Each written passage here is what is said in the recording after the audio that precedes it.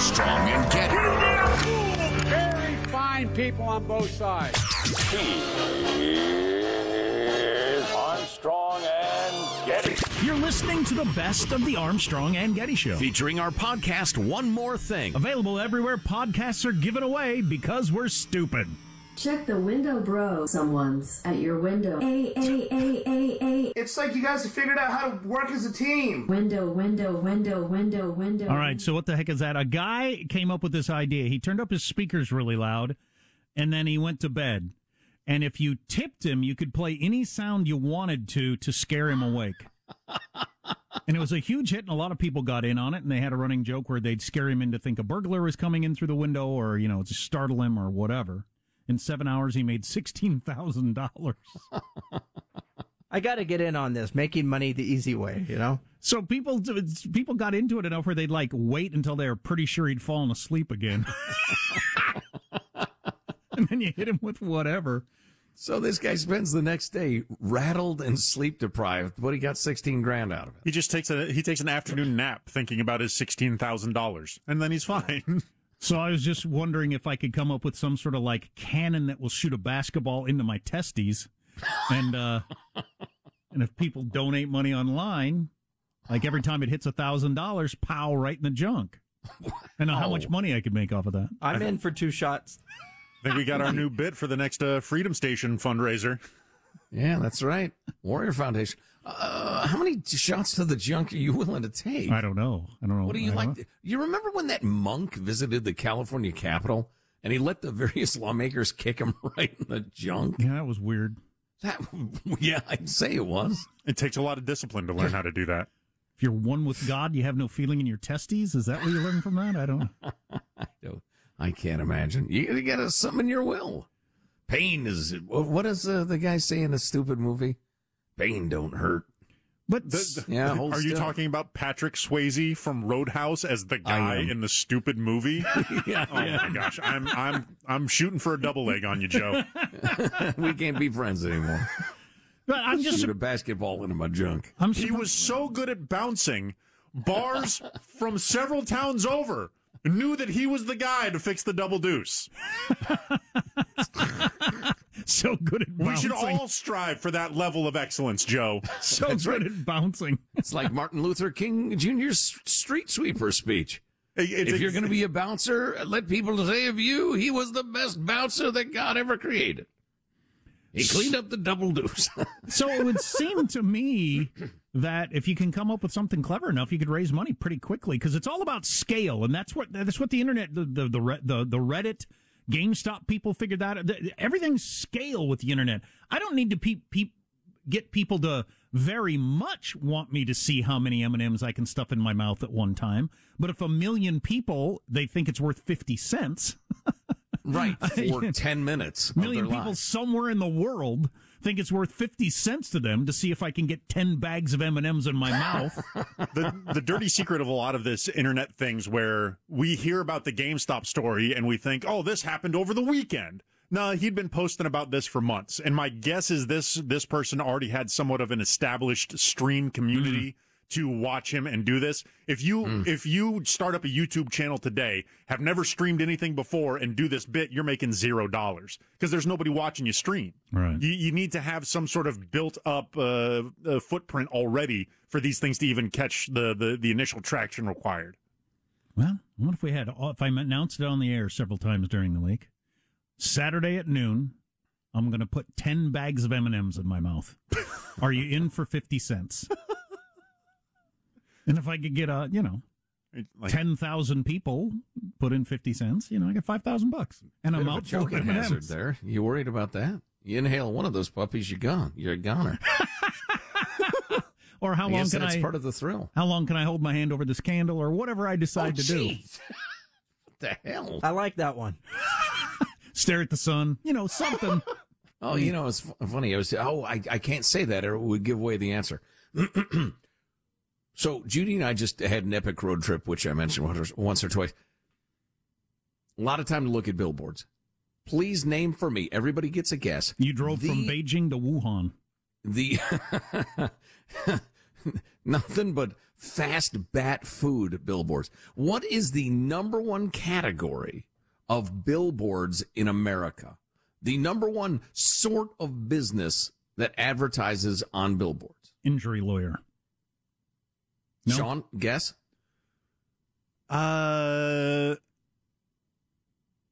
Something. I was going to say injury lawyer, so I'm struggling to think what my second guess would be. Michelangelo, guess? Bail bonds. Bail bonds. Oh, that's pretty good. It's. I was not as aware as you guys are. 100%, not even close. It's ambulance chasers. It's personal injury lawyers. I mean, it's just everywhere in every state of the union. Well, think about it. You get three-quarters of a mile. You is get another one. A car accident. You're like, who can help me? You look up. There's the billboard right there.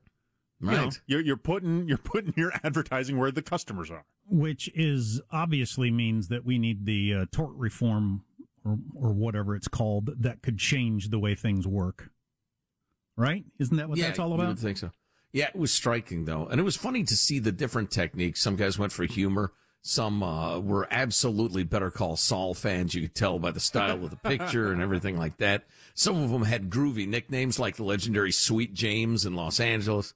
All over SoCal, actually, now. But it was interesting. There are a lot of people filing, minor lawsuits in America. My wife went to high school with a guy who's on like a billboard every half mile everywhere we go. Wow. Who became a, ambulance chaser lawyer. And she said he was that kind of guy in high school. Like, it seems like the perfect thing for him to end up being. Wow, no offense to our attorney listeners. Every convenience store you go into everywhere, there's his face. Hey, did you just slip and crack your head? Call me. Yeah, there was one in, I can't remember, somewhere in the South, called herself Mama Justice. Not a bad-looking gal either, but Mama Justice. Se habla español. I get tired of this job. I might do a slip and Jimmy sometime. Just don't give anybody the Chicago sunroof. I don't know what that is, but it sounds bad. No, but if I just, I pour a little milk out onto the floor at the Safeway and then down I go. I don't know if you're flexible enough for that. I think you might actually end up in the hospital. The key is you're not actually injured. Then the X-rays would prove me out. I'm willing to take. Earlier this podcast, I was willing to take basketballs in the junk. I'm willing to, hold my hand over a candle. I'm willing to go through a little pain to make money. So if I had to actually dislocate my hip at the Safeway to get $100,000, I'm willing to do that. I think I'd call myself Big Joe Justice. And have a cowboy hat. And wear a vest. It's bolo that tie. Oh, yes, of course, a bolo tie and a big belt buckle. Big Joe Justice. Some sort of facial hair. Yeah. Oh, yeah. Probably big old Charlie Daniels beard. I see you pointing at the viewer, like pointing. I want you to get what you deserve. Yeah. Or how about this? I got a book I'm throwing. Throwing the book at him. Big Joe Justice is going to throw the book at the man who hurts you. Call now, 1-800-BIG-JOE. That's only 6 letters. Keep dialing. Armstrong and Getty.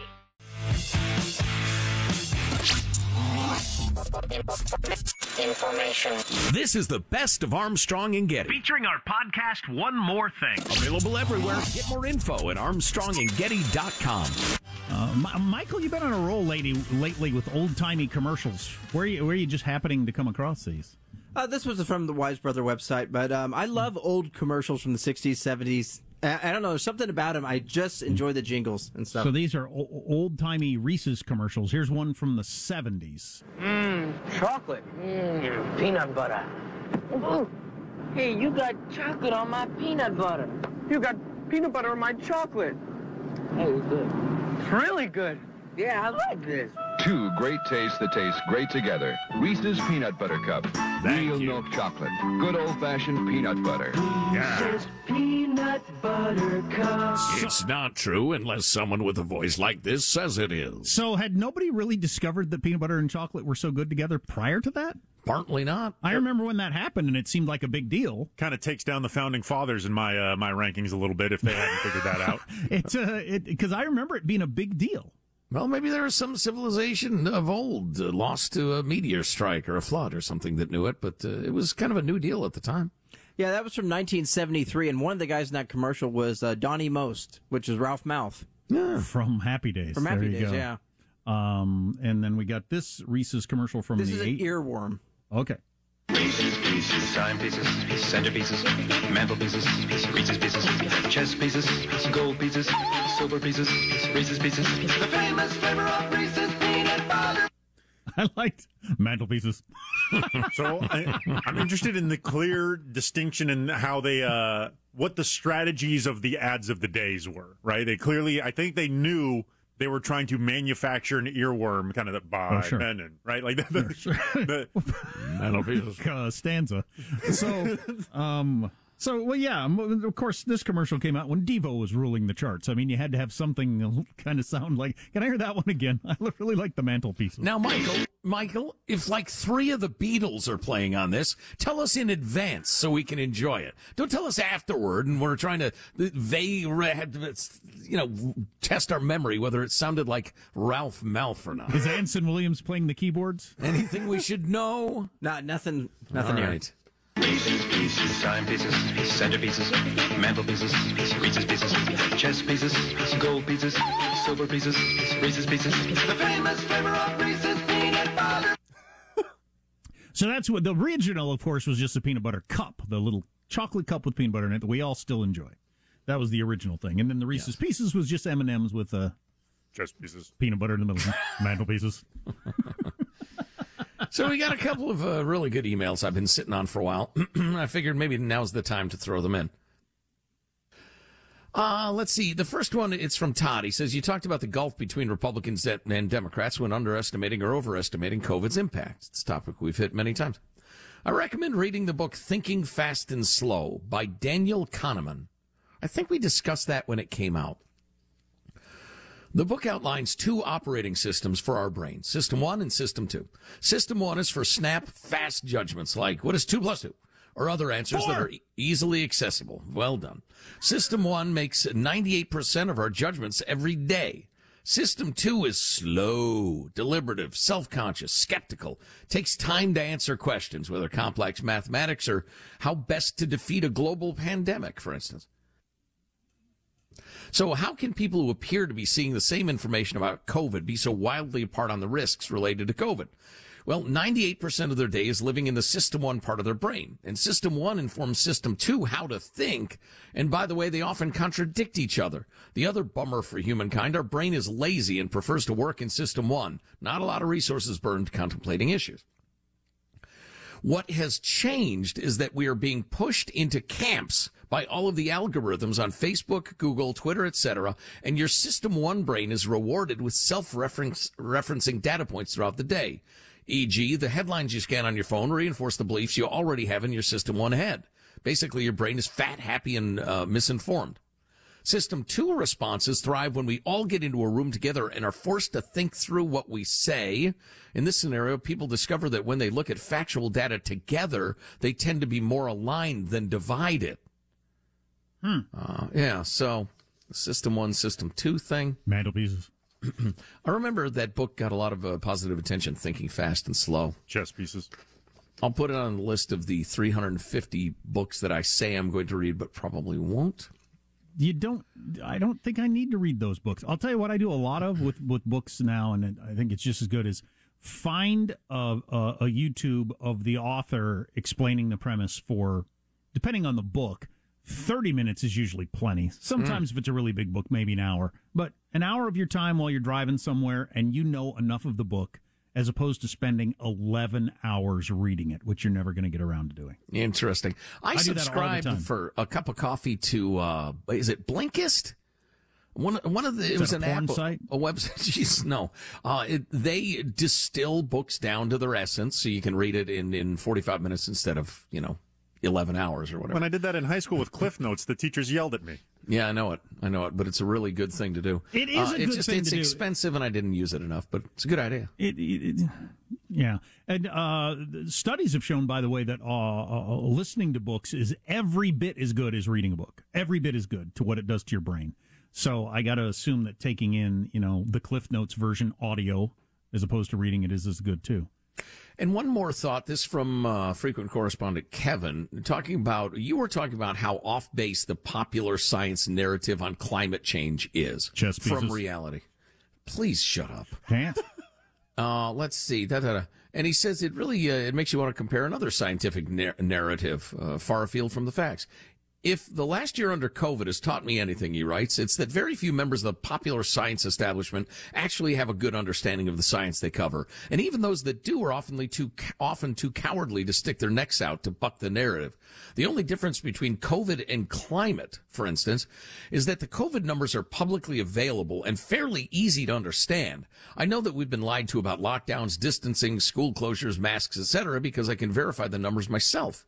Recent example, last week, the outcries coming from the public health and popular science establishments for Michigan to lock down even harder. We're at a fever pitch. But those of us looking at the data know that COVID infections in Michigan peaked 3 weeks ago. Hospitalizations peaked the following week. They're going down. So do I know whether the climate projections of long-term warming, sea level rise, and extreme weather events are accurate? No, I don't have the first idea on how to start verifying those models. Mm-hmm. But after a year of destructive lockdowns and school closures that had no measurable effect on the virus are still being recommended by the same scientific establishments pushing those models and using similar scare tactics, I'm more skeptical than I've ever been. Simply put, I now reflexively oppose any climate measures that adversely impact the lives of ordinary Americans. I'm with Joe. Let's wait for the unicorns. Because we're going to use their farts for fuel, was a reference from that day. Makes perfectly good sense. Well, yeah. What makes you think any of the climate projections have any more scientific credibility than Gavin friggin' Newsom insisting masks still stay on, the schools still being closed, kids still with masks on when they're outside alone at recess? Well, remember, we brought you that stuff from the former Obama science guy who said, I looked into the science and it wasn't near as definitive as I thought it was, as I'd been told. And he was an Obama guy. Yeah. He said a lot of this stuff is still wishy-washy or up in the air. So, yeah, I get it. Yeah, but everybody's afraid of being shouted down or called a climate denier and barred from their local moms group, so nobody says anything. Armstrong and Getty.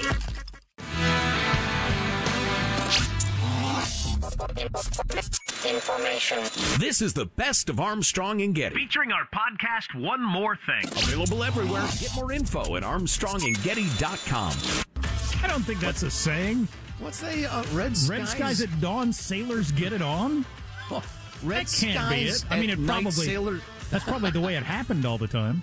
Oh, right. You're out at sea for months, It's like being in prison. You get a free pass.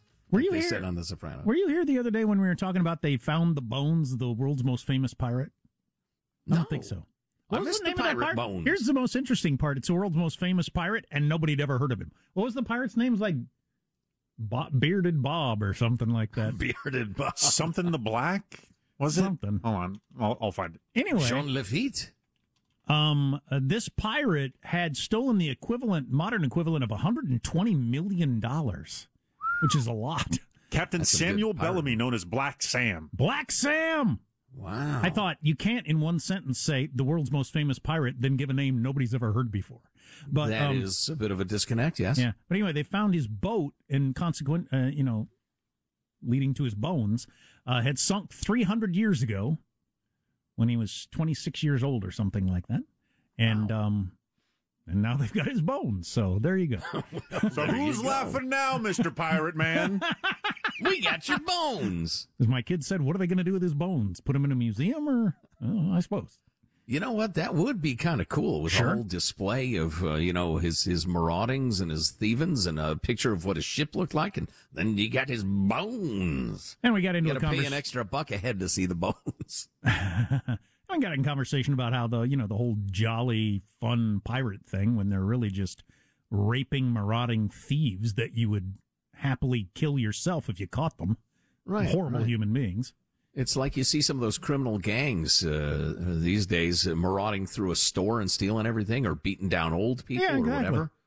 Yeah, they were worse than that. They were 100 times worse than that. So they knew when they were traveling as pirates that if you saw a red sky at morning, sailor take warning or something like that. Red sky at night, sailor's delight. Mm-hmm. Okay. Yeah. Had to do with where the high pressure systems were in the atmosphere compared to your travels. All right. You served on the poop deck, didn't you? I don't like to talk about it. When do I get promoted off the poop deck, Captain? When you earn it. You know. We'll let you know. Thanks for your application. We've got it on file. So I bring that up because Judy and I made this epic road trip to the East Coast to see our kid and drop off a bunch of stuff as she starts her adult life, among other things, seeing friends. And but I picture you driving an old-timey truck like they did in Grapes of Wrath. Oh, yeah. Yep, flatbed. Got the rail sides. Exactly. No. It was my SUV. But we took a look at the different routes because we were aware of the horrendous ice storm that paralyzed Dallas-Fort Worth and caused that 105-car pileup or whatever it is with 5-6 people dead. I mean, just a nightmare. 100 cars. And so we thought, okay, we see where the weather is, blah, blah, blah. We're gonna go a little north of that and we'll miss it, et cetera. But, and this is, I'm a planner. I like to rehearse things. I like to figure out what we're going to do and where we're going to go and how we're going to get there. And I had made a fundamental miscalculation on a couple of things. Number one, I had not I looked at, the route we were going. I didn't look at elevation. And we ended up going, I went down to Phoenix, we went down to Phoenix to see my mom and dad, because again, my mom is nearing the end of her battle with Parkinson's, and just every chance I get to see her is wonderful. But so then we went from there through New Mexico, and I didn't realize the entirety of New Mexico, at least along the route we took, is at 5,000, 6,000, 7,000 feet of elevation. Yeah, it's mountains and snow and whatnot. Yeah. Yeah, although even the flat parts that are 6,000 feet of elevation. Just, the way it is. So it was cold and the high snowy. plains, they call them. It's because they're high. Mm-hmm. But it was miserable weather, terrible fog and snow and high winds for a couple hours as I'm driving white knuckled. But, we came through that and then hit, Oklahoma and Texas got a little better. But then we had to stop for the night finally in Arkansas, in beautiful Van Buren, Arkansas, right outside Fort Smith, Arkansas, mentioned prominently in Steve Earle's classic, Tom Ames' Prayer. Download it, listen to it. But it was bitterly freaking cold. I mean, it was wind chills below zero. And we're looking at the weather map and we realize the killer storm, this one, that's affecting all over America and drenched, covered Austin in snow and Texas is the coldest it's been, most snow in Houston in 55 years, the rest of it. We realized it was bearing down on us and we would be about an hour ahead of it if we got up at 5 a.m. and we're hauling ass east at 6 a.m. So that's what we did. And we had, I should have mentioned, we had Baxter with us. It's our first epic dog-included road trip. And so we literally got up. We were doing 85 miles per hour, south to southeast, just ahead of this storm as they're closing highways behind us. It was chilling, literally and figuratively. Felt like being in an action movie. So if something had happened, which companions are eating who? Oh boy, you get stranded. I'm physically the largest. Baxter has sharp teeth. Judy has the wiles of the woman. I think Baxter. She gives you a come hither look and then bashes you in the head with a rock and eats you. That would have worked. Honey, I know it's 8 below zero outside and the car is stranded and we're panic stricken, but would you like to have sex? And I just said, oh yeah, sure. Smack. I think Baxter eats you both if you get stranded somewhere. I think that's what happens. Oh no, he's a good boy. He wouldn't do that. But it ended up being fine. But man, there was some white knuckle driving. Then it rained like crazy the last 3 hours as we were nearing the East Coast. And what did you learn about America? It's super big. Mm-hmm. It's 90% empty. True that. Now, granted, they don't run the interstate highways through towns, which is a shame because, Interstate 40, which we were on for a long time, is like intermingled with, it replaced Route 66, the legendary from song and story Route 66. And, you can get places really fast now on the interstate highways, but it used to be when you traveled from coast to coast or even a significant length of time, you would go through a bunch of little towns, each of which had different stores with different names, different restaurants, different local culture and the rest of it. And you could really feel the country. Isn't that kind of the plot of Cars 2, where the Route 66 got replaced by something else and all the businesses along there were... Radiator Springs got cut off so people could save 6 minutes going by on the interstate. Yeah. Well, I didn't see that movie because I'm not a child. All the businesses closed. I loved the first Cars movie. Loved it. I may have seen Cars 2, come to think of it. That sounds kind of familiar. Did it feature one of those funky hotels where you sleep in a wigwam instead of a hotel room? Need more of those. Charming, yeah. Although that's probably racist, right? Or cultural appropriation or something like that. Were there unusual flags or anything that you saw along certain states? Well, there were. I texted it to you fellas. Once you hit the south, the southeast, southeast, there are a hell of a lot of Confederate flags. Really? One was on a... Not just one, not just two, but common to see. There were quite a few. Okay. And there were places to buy them. Oh, yeah, any convenience store, you'll have your selection of various stickers and such. I knew that was true a few years ago, but I wouldn't have known that it was still true today. I mean, a lot has changed in just the last 2 years. Yeah. On that front. There was one dude who lived pretty close to the interstate who... Let's see, I want to get this right. Dukes of Hazzard was the #1 show in America. Every kid had a toy General Lee car or a Dukes of Hazzard T-shirt. Now it's not even allowed to be on the air in reruns. That's how much has changed in just a couple of years on the Confederate flag front. But this one dude had a 50-foot flagpole. I'm not kidding. It was like baseball stadium high, and the only thing up there was the Confederate battle flag in his backyard. You got to be a racist, right? Or you at least are friends with some. Well, why would you Southern pride, son. Southern pride. Maybe. The war of northern aggression. The Colonel Lingus. What'd you eat? Oh, too much pizza, and I love pizza. I've often said I could eat pizza 5 days a week, but we would just get to the end of the day, be super tired. We really didn't want to leave Baxter alone in the hotel room, and so, I'd run out. If they didn't deliver it, I'd run out and get some, and we'd have pizza and a little bit of wine. Had enough room in the car for wine, naturally. Have you guys been getting hit with the Detroit-style pizza craze that seems to be sweeping the nation? I do not know what Detroit-style pizza is. Talk to me. I didn't either, but it's apparently, it's rectangle pizza, right? What? Yeah, so it's Detroit-style pizza, rectangular pizza with thick crust. Pizza is not rectangle. It is in Detroit, unless you're in a school lunchroom. And now by Detroit-style pizza, that just means that if you go to somewhere else and they have it, you go, Detroit-style pizza. I didn't know this existed until 2 weeks ago, and now I see it all the time in various people talking about, I finally tried Detroit-style pizza. Well, okay, what's different about it other than being rectangle? I think that's it. I think it's like a Chicago deep dish, but rectangle, I guess. You're not bringing me much here. That's stupid. It is stupid. It's a thicker crust that is crispy and chewy. That just sounds like pizza to me. Or thick crust pizza, yeah. I don't know. Did Detroit just the whole car thing wasn't working out for them, so they decided to invent a fake style of pizza? Detroit style pizza with a thick focaccia-like crust. Okay, well, there it's got a different kind of crust. Yeah, so maybe that's the big difference. That ain't much of a difference. No, just call it pizza. Not everybody's pizza needs to be unique.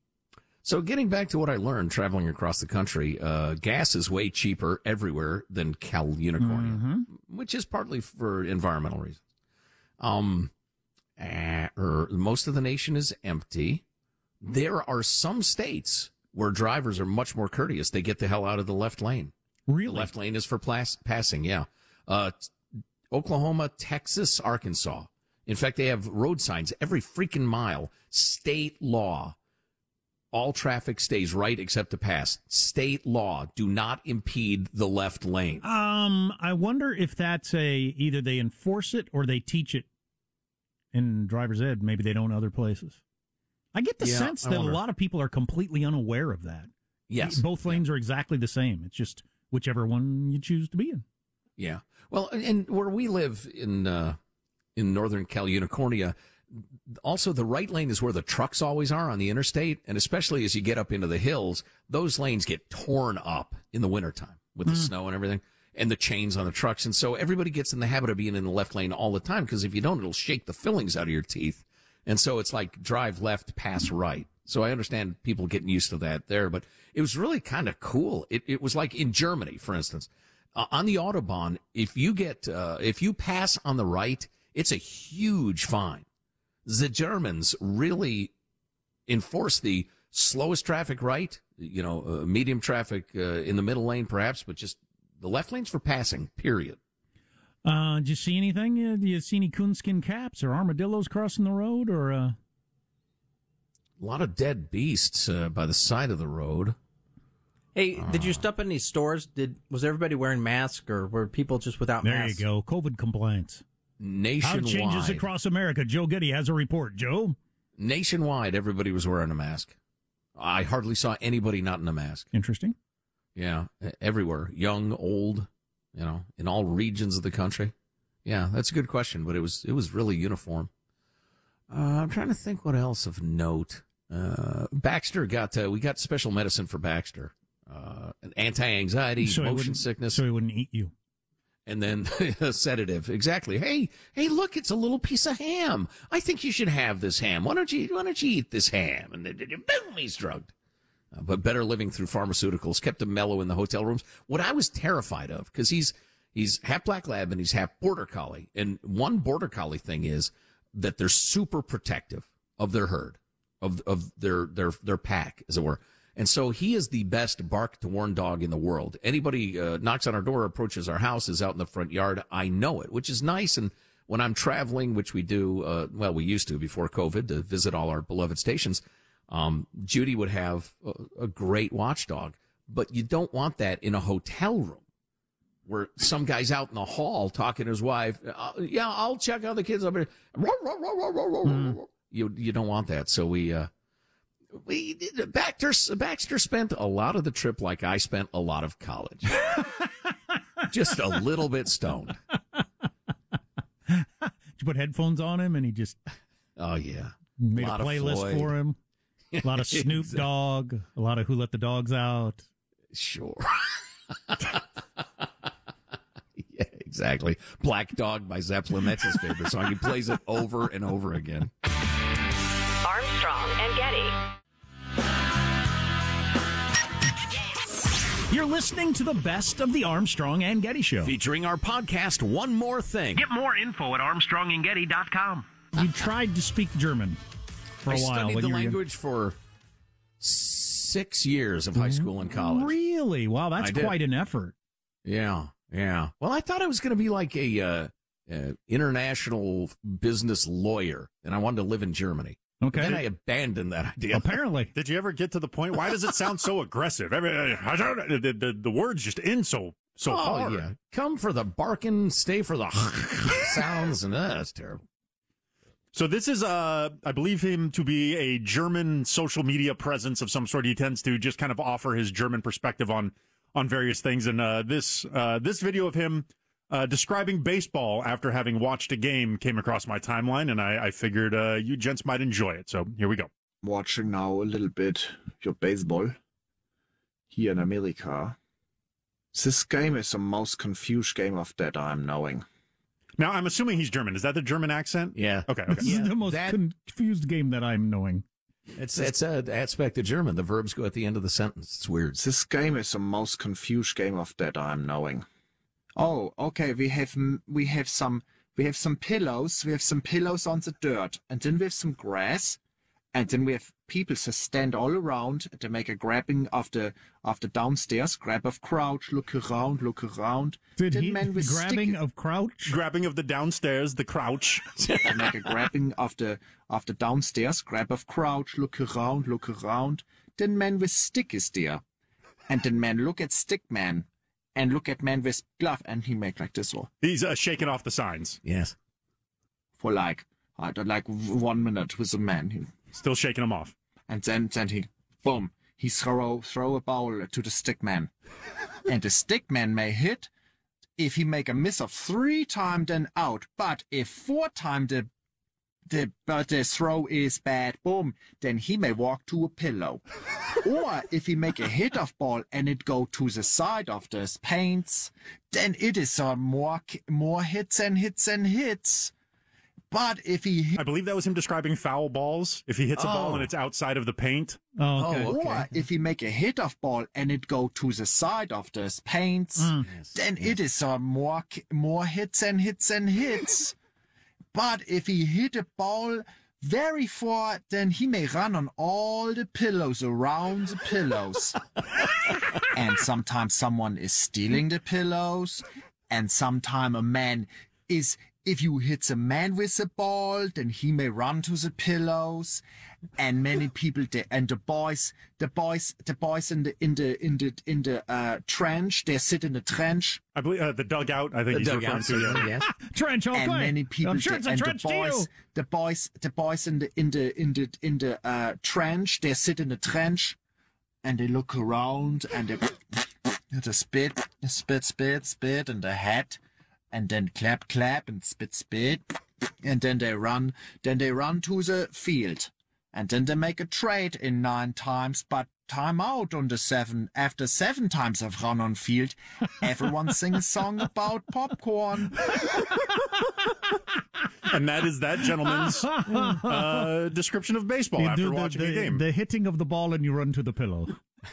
That reminds me, we haven't heard from Dirk the Angry German lately. At least not that I've noticed. If I've missed your emails, Dirk, apologies. That was pretty funny. Es tut mir leid. Baseball is fairly confusing if you've got, some idea of what's going on. I can't imagine starting from scratch. Well, it'd be like when I look at cricket. I haven't got the slightest idea what they're doing. Right. You can see the guy's trying to hit the ball, but then what? Yeah. Yeah, I'd love to hear that German guy describe the infield fly rule. I am absolutely going to refer to baseball bases as pillows from now on. That delighted me. Do the hitting of the ball. Mit 2 or 3 men on the pillows. If the ball goes high but short, and the man with the leather glove comes and, well, never mind. And nobody cares. Then after 7 times trading sides, you sing a song about popcorn. Armstrong and Getty.